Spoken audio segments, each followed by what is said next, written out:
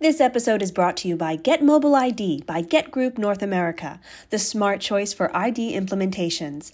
Put citizens in control with Get Mobile ID, fully ISO compliant 18013-5, and surpasses AMVA guidelines. Learn more at getgroupna.com. Welcome to AMVAcast, bringing news, information, and expertise to the AMVA community. Here's your host, Ian Grossman. Enjoy the show. Welcome back to the AMVAcast, everyone. This week, we are stretching our boundaries. We are going to have a conversation that's a little bit different than what we normally do on this podcast, and that's because my guest is Dr. Julie Shablitsky with the Maryland Department of Transportation, the Chief of Cultural Resources. Dr. Julie, can I call you that? Yes, you may. Welcome to the podcast. Thank you for having me. So those of you listening that were at our annual conference in Baltimore just a few weeks ago might remember Dr. Julie from our opening session where Chrissy Nizer, as our host, wanted to give the guests a sense of where they were in the surroundings. And so we did that through a presentation that Dr. Julie gave, and we said, hey, this is interesting stuff. Maybe we should get the rest of the community to hear about it. But I want to start, before we talk about some of the recent discoveries in Maryland, some folks might be unaware that many DOTs have this type of resource within the Department of Transportation. So let's first talk about what is your Chief of Cultural Resources. Yes. Let's translate that into layman's terms. Yeah. Cultural resources specifically is resources that have a cultural aspect to them. So think archaeological sites, think historic cemeteries, architectural history, so buildings, bridges, even culverts, anything that's man-made or even a domestic site where someone may have lived themselves. So that's a cultural resource. And how does it fit into a DOT infrastructure planning and maintenance, that intersection? You mentioned culverts and bridges and those types of infrastructure, but I'm not sure everybody would think about it in the context of culture. Yeah, that's the biggest question, and often a surprising response when I say I'm an archaeologist for a Department of Transportation, and they always say, we never thought that they had those. Right. But the reason that they do is because there's both federal and sometimes state laws that require DOTs to consider their impacts on resources such as archaeological sites, historic buildings, and cemeteries. And those laws came on the books during the 1960s and 1970s, during a time when we were in a period of urban renewal across the nation. And so as we began to blow through neighborhoods and destroy communities, unfortunately, we ended up realizing in hindsight, well, maybe we shouldn't have done that. We should have done it better, and we should have considered what we did before we began to get excited about, connecting the East Coast to the West Coast. And in doing that, these resources, like I said, were impacted, but we have both federal and state laws on the books that allow us to consider our impact. So what does that look like, and what does that mean? So what that means is that to be able to do that, a construction agency, a DOT, needs to hire archaeologists and architectural historians, usually with master's degrees and PhDs, because they have the experience and the breadth of knowledge to be able to look at an area that's going to be impacted. Think about the widening of a highway or the installation and the construction of a roundabout. Right. And they can look at that property. They can look at historic maps, understand how the soil is formed, and tell you whether or not you're going to have a high probability to impact something important, or if it's already been blitzed and don't worry about it and build what you want. So with our expertise, we can help in the planning process. And I imagine, some of our members are part of DOTs, and they might be familiar with that environmental impact analysis that you have to do as part of particularly a new project or expanding existing infrastructure. That's where you and your team would come in and do the work before anything else is done. When that design, I guess they have a design, you take that design, you go to the space and say, okay, what is the impact here? Right. That's an important aspect to also realize, is that we try to get in the beginning of the planning stage of things. So when they're beginning to say, we want to widen here, we want to put a new piece of infrastructure here, we can then look and say, well, can you either avoid or minimize this particular location because there's something important here that we can't replace once it's gone?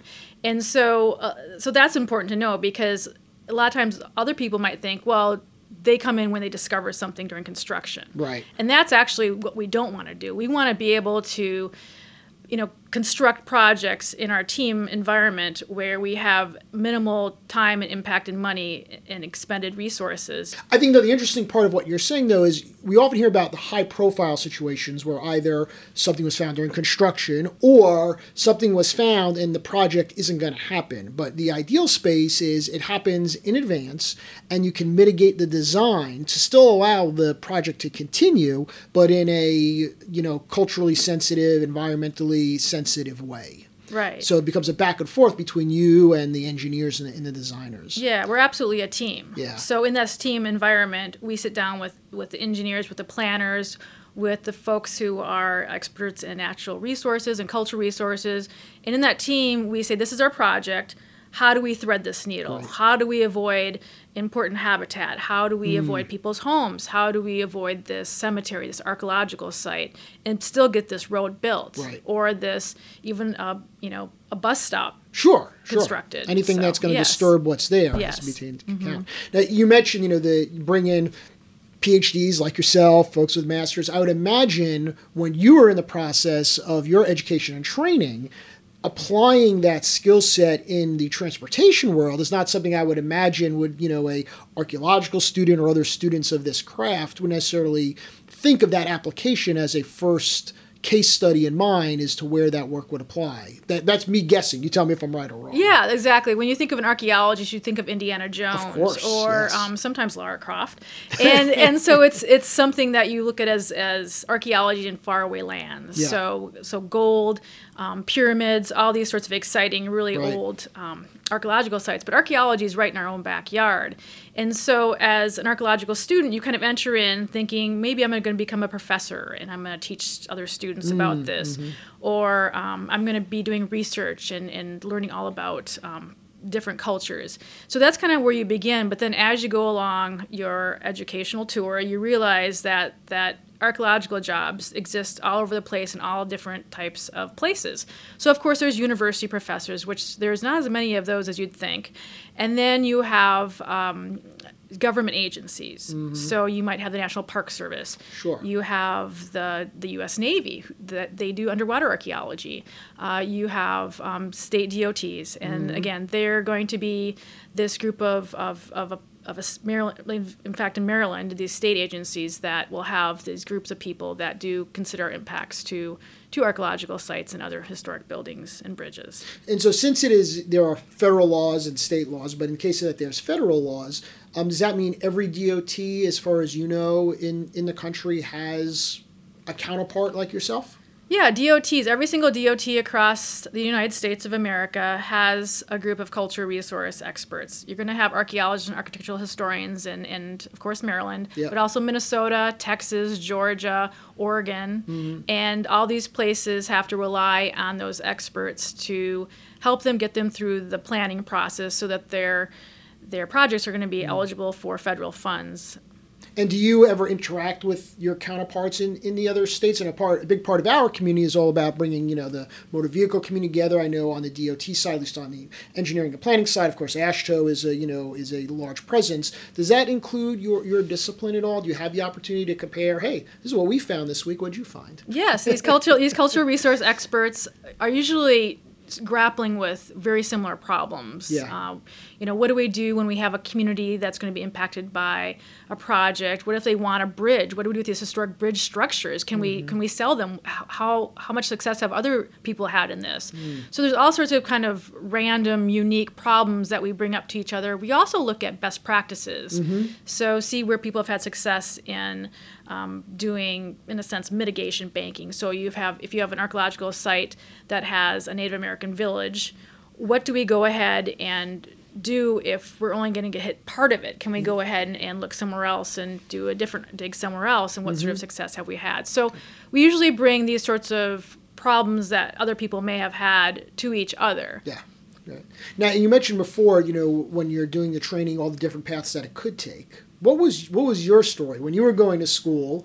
Were you hoping to be the next Lara Croft, or what would you have in mind when you were going after this line of education? Well, I wanted to be an archaeologist ever since I was 7 years old. Oh, wow. And so it was a situation where I'd go to the library and check out books on, Mayan gold and Egyptian mummies and go through those. And so in my mind, when I first embarked on my archaeological education, I thought that it would involve places of faraway lands. Sure. But that's not how it turned out, because through the process I realized archaeology is ubiquitous. You can have important archaeological and cultural resources in your backyard. And I didn't have to necessarily be an Egyptologist or a Mesoamerican archaeologist. And so I ended up finding out that things as recent as only 100 to 200 years ago had just as much fascination and intrigue for me. Yeah. And so how long have you been with MDOT?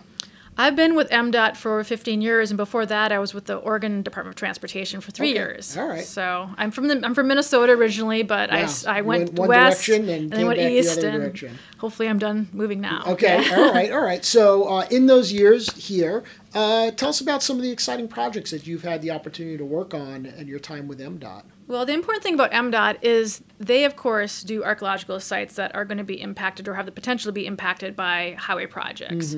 But they also have a program funded both by the federal government, Federal Highway Administration, and the state that puts money into projects that have a transportation link, specifically public stewardship archaeology projects. So some of the most interesting ones have usually involved those with Black history, African American communities, because archaeologists seem to have the most impact and can make the most change, because these are stories that aren't always written down. They're sometimes not told, and it can be difficult. We're talking about difficult history here, especially when we're looking at enslavement of people. So I think some of the most interesting projects are the most recent project we're working on, and that is the archaeology of Harriet Tubman's birthplace. Okay.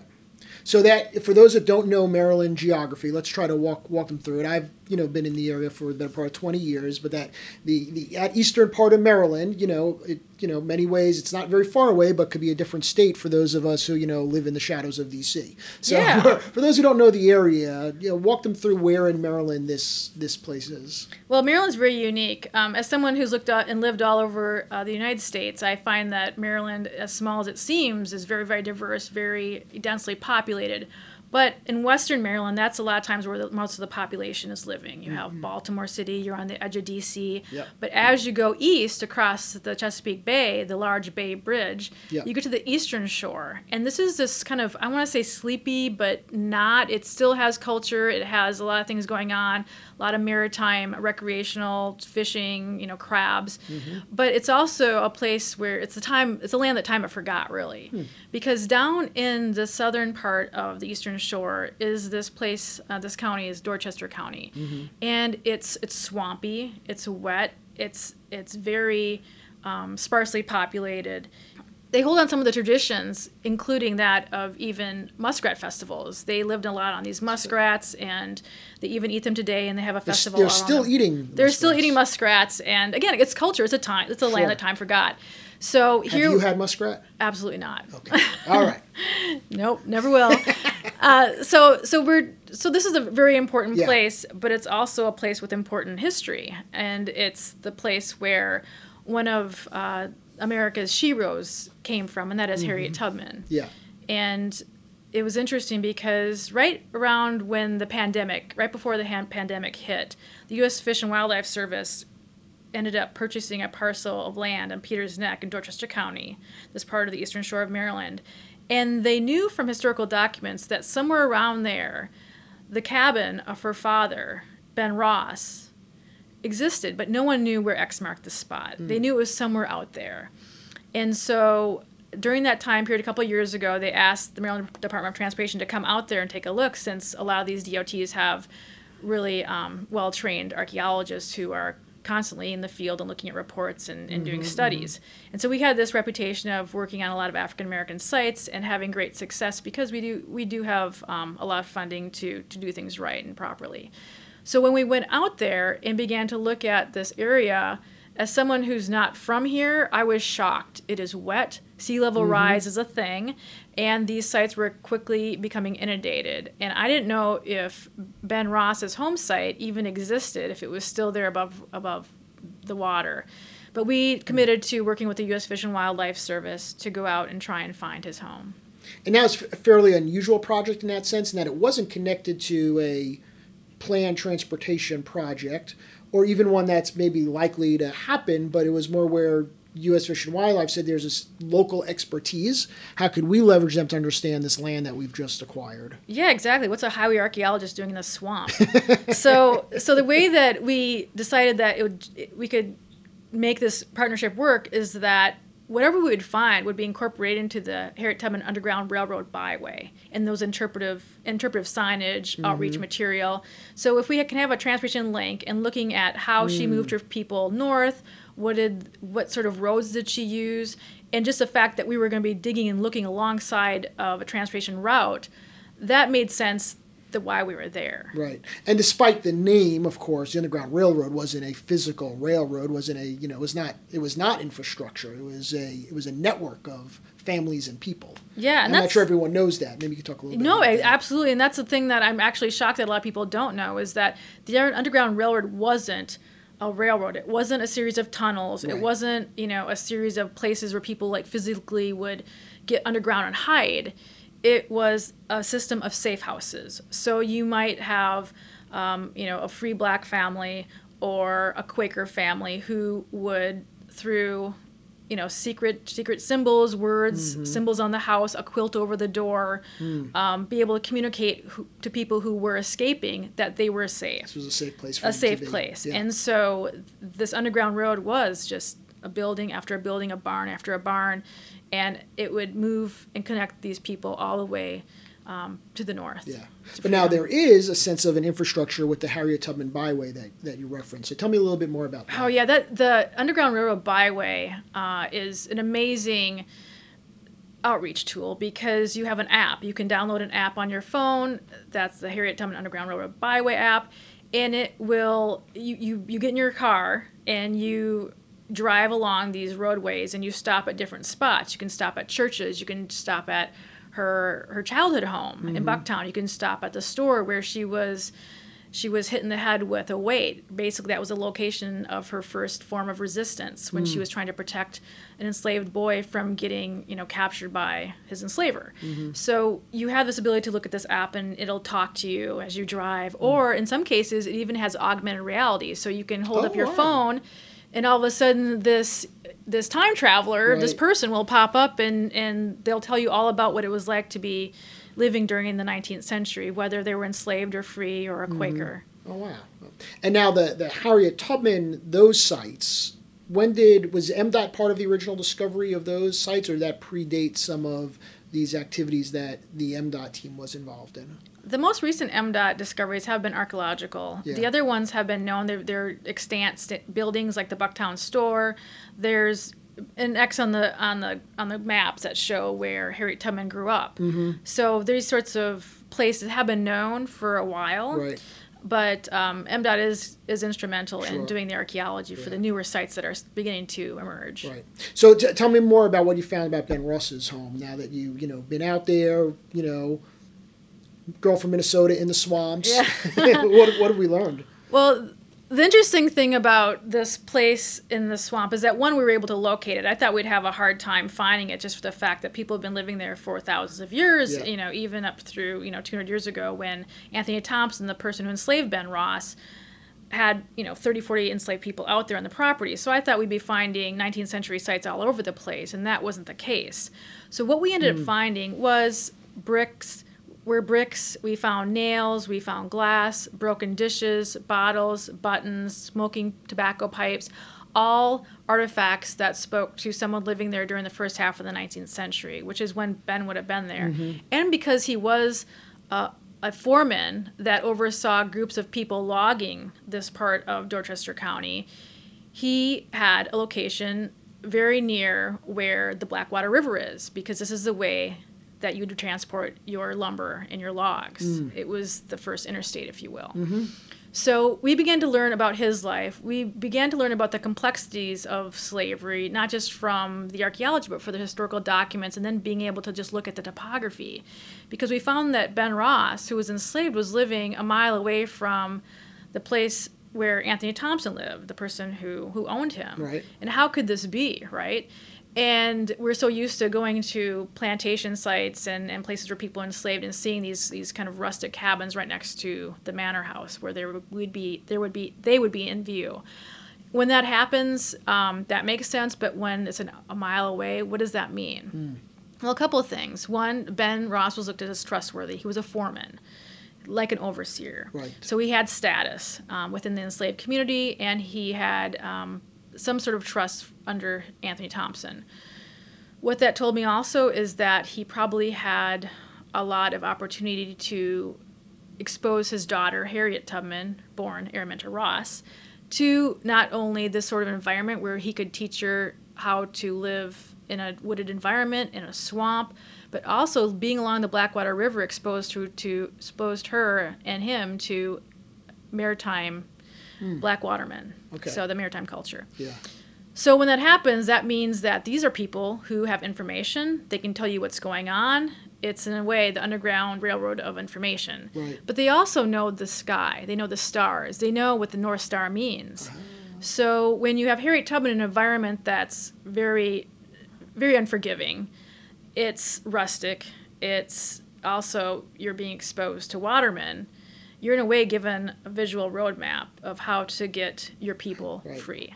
So you're getting information that people are wanting to move, and you're learning about how to move people across waterways using the stars as navigation, and that there's a world bigger than this swampy land that you're growing up in. Yes, and then I think that this also showed us that this swampy area was her training ground, and her father was her teacher. And it really, I think, resonated with me that, you have this daughter who has such looks up so much to her father, and that he was so influential in her life. And so I think this is a great, father-daughter relationship and story too that comes out of so often we look at Harriet Tubman as this kind of lone woman by herself. Right, and she just appeared. Yeah, she appeared, and she has this this headscarf on, and she has her dress on, and she's elderly, and she's taking people north. But I think that there's so much more to Harriet, and we're beginning to learn who she is by just digging in this swampy land and starting with her roots, in this case, her father's home. And so now that you've found this and you've got these artifacts and these bricks, what happens next in that process of preservation? So when you have an archaeological site, you have all these bits of stuff, and they get gathered up. We know exactly where they came from in time and space, meaning we have horizontal and vertical controls. We take them back to the lab. We analyze them, meaning we date them. We determine what they mean, how they're similar or different from other sites around the area, and we begin to use them to explain and tell the story of Harriet Tubman and her father. Because artifacts are because you can touch them and hold them, it really brings history alive, and it's really the best way to time travel. So I think this is a great example of how highway archaeologists aren't just digging up things and taking them away and putting them in a box in a museum somewhere. But what we're doing is we realize the importance as public servants to get out there and share this history with the public. And now there is out there near the site is the Harriet Tubman Museum. Will some of these artifacts eventually make its way to that museum? Is that part of their path? Absolutely. As Indiana Jones said, it belongs in a museum. Yes, it does. It always belongs in a museum, and it belongs in a museum that will reach a lot of people. And so these artifacts will go, there's so many artifacts, and so some of them will go in the museum in Cambridge and this eastern shore of Dorchester County, but they can also be borrowed to and go to other places across the nation and the world. Sure. These are collections that are for the public use and study, and so we're very happy to be able to share those. And in terms of the site itself, I know you found kind of the remnants of the foundation and can have a sense of where the house stood. What happens to the physical site? The physical site will remain hidden and preserved. There is some concern that this could eventually be impacted by people who want to grab a piece of history for themselves. And so those locations will always be hidden. Okay. Interesting. And yes. So it won't be on the app of the byway. It No. won't tell me where to stop and look. Nope, we're not going to give you where X marks a spot to an archaeological site because there's that potential of it being damaged. Yeah. But just knowing that they were there, that other people lived in the vicinity, I think that'll be enough. So I would imagine, does everything else you work on pale in comparison? Is it mundane? I mean, not to speak negatively of it, but, that's such an exciting, amazing discovery. I live in Montgomery County. I'm waiting for the widening of the American Legion Bridge, right? I mean, are there other things in the works that, there's always stuff in the works that you're working on, I'm sure. But give us that's an exciting out of the ordinary project that you've gone to work on. But in the more traditional approach, do you have a project that might fit into that to illustrate the work you're doing? Yeah, there's, of course, the public outreach archaeology we do with Harriet Tubman, but there are more directly project-related archaeological excavations. Our goal as highway archaeologists is to avoid, minimize, or mitigate our impacts to an archaeological site. So along I-495 is a good example of where we had a historic cemetery, and we knew about it, and what we wanted to do is make sure that we didn't impact that. So we're going through a process right now where we are designing to avoid impacting that historic cemetery. But as you know, with cemeteries and other historic places, these are communities' identity. Yeah. They're sometimes the last thing they have left of their history. And so it can be very challenging sometimes to work with communities and let them know that, we are a DOT, but we're here to support what you want. We work for you. And at the same time, we have to balance with having a safe and effective infrastructure that gets people where they want to go, safely to their families, to their friends, and to their work. Right. Do you have a big team that supports you, or are you one person shiro yourself? Well, we have many more archaeologists at MDOT. We have a lot of them in the State Highway Administration, since that's going to be the part of MDOT that does the most ground disturbance. And we usually have about a dozen people, both archaeologists and architectural historians, and I oversee all of MDOT. We also are in the process of getting people hired on to help us expand into the other arms of the DOT, including MVA. Oh, really? Because you think of MVAs, they're more campus-based. They're simply, when you think of an MVA as someone who's, like an archaeologist, and you think that that's where you go get your license renewed, or you get your license plate, and you wait in line at the building. But the thing is, at the Maryland MVA, there's not much waiting in line, so we have to get that on the record here, right? Otherwise, someone will catch that. But yeah, yes, that's true. Go right ahead. So, but the thing is that that's a place that you wouldn't think archaeology would have a role. Of course, because they're not expanding the physical presence. Right, but they do have buildings. Sometimes those buildings are 50 years or older, and that's where we need to think about: is this building historic? How long have they been here? Also, what about neighborhoods? These places are next to neighborhoods. What does the community think about this building or these other structures that are associated with MVAs? What do they think about them being in their neighborhoods? And how can we be better neighbors? So we're looking at how cultural resources is not just about historic buildings and archaeological sites and cemeteries, but cultural resources is also about communities and descendant communities and neighborhoods. It's about people, both living and those who have passed. Interesting. So is that where you would maybe come in, and is that more about coaching the relationship between the agency and their community rather than what might have been the traditional look of the physical structure and the physical impact? Yeah, absolutely. So cultural resources, since we are expanding beyond the physical remains of old things, and we're going into communities and neighborhoods who are living. And we're noticing that this past, these things, these structures, these buildings affect them and equate and impact their a livable community. Interesting. So by talking to them, we can find out what's important to you. What do you want us? What is important to you? How do you want us to do things? What is your opinion? So it's all about communication and reaching out, not waiting for them to come to us, but us coming to them. Fascinating. You're just starting that now. We're just starting as an archaeologist, architectural historian type cultural resources section. We're beginning to look at what that's going to look like. How do we make those those connections? Where do we begin? So we're kind of on a cutting edge beginning of this whole thing, because not all DOTs do this. But Maryland's beginning to look at everything from, using archaeological sites and historic sites and history in general, connect that with environmental justice. Yes. Well, it'd be interesting to hear how that progresses, because the parallel conversation that we have heard are MVAs, DMVs, that are trying to look at where are they located relative to certain communities. Have there been unintentional prejudices, for lack of a better phrase, by creating presences that are easier to access for some communities and harder to access for other communities? And when a community needs to, take 3 buses and cross a poorly marked intersection to get to your DMV location, what's the impact to those communities that you aren't in, and as in addition to the ones that you are in, and how do you interact with? But when you talk about environmental and social justice in the context of interacting with an MVA, that's a parallel conversation I've heard that has some relative themes to where you're going with this project. Yeah, absolutely. And because so much of what we do is history, the history of what's happened and the history of those neighborhoods is all going to be part of that conversation. Yeah.